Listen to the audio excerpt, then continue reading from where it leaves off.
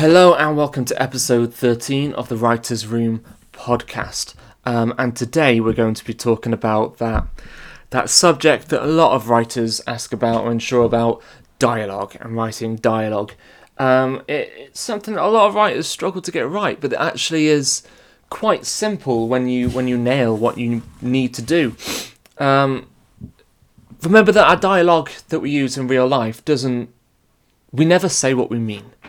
There's always subtext there. Dialogue reveals what we want, but we never hit it on the head. We're not going to walk into a room and go, I am not happy. I am sad that you say this. Why are you not happy? Because you did this. That's not what happens. So part of what you need to do with the dialogue is think about what the subtext is and how you can get that across. Instead of saying, I'm not happy, walk in and go, are you really going to leave your towel on the floor again?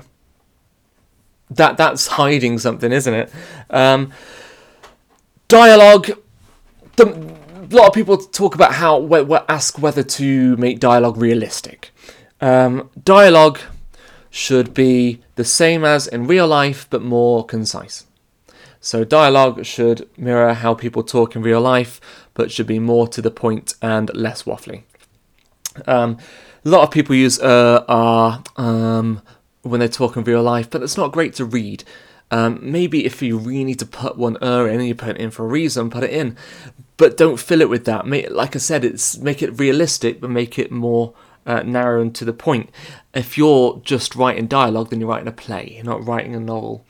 Another question often asked about dialogue is accents.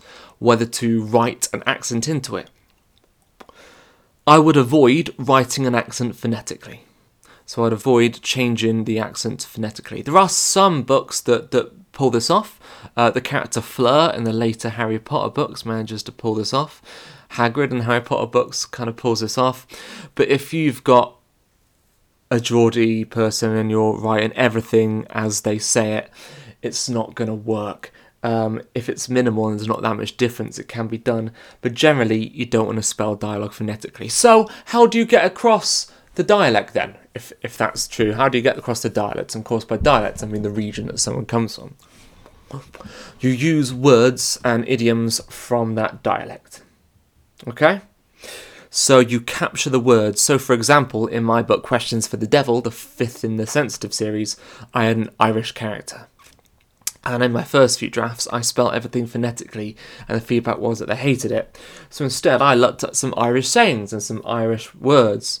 And, for example, stop acting the maggot is one I found. So I got the character to say that to someone. I had a character who was Scottish, so I made them say we. So as in, this is a we problem.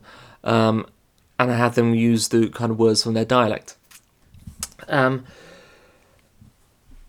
So listen to real life. Don't make it artificial. Listen to real life and mirror real life, but do it with some kind of limitations. Don't make it reflect real life, but more concise and less irritating. Characters also, when you write about characters, they kind of touched on the beginning, they never speak deeply about their own feelings. They never have a full awareness of how they're feeling or what's going on. Your dialogue should be hiding that. Your dialogue should tell us that without you having to say it. In the dialogue, we have the limited point of view of that character. Just like if you're writing in first person, you would only write from first person to that character. When you write in dialogue, that person will only tell us things from that person's point of view, which can be quite hard to write if you've got a character who's a Nazi or a racist. But you've got to write it from that point of view. You've got to use the language they'd use and the things that they'd say, which can be difficult to write. But if you've nailed on who that character is, your audience will accept it and will buy it. People generally talk with their own self-interest. People rarely care much about others. Even if they ask, how are you? It's just because they want to fill a silence. The audience must be aware of things the characters aren't within the dialogue.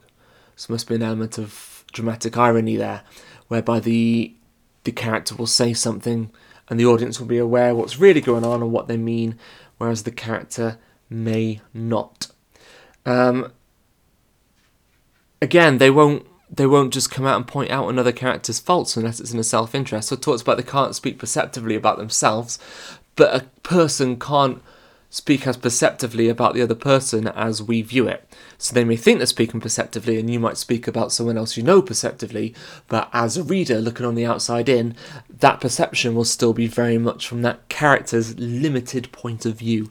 So a character won't just come out and say, "You are a very unhappy person." You know, we can gather that as an audience, but a character will not be that perceptive about another character. They might say, "Why are you always throwing everything around?" which would hide, perhaps, that they're angry or an unhappy person.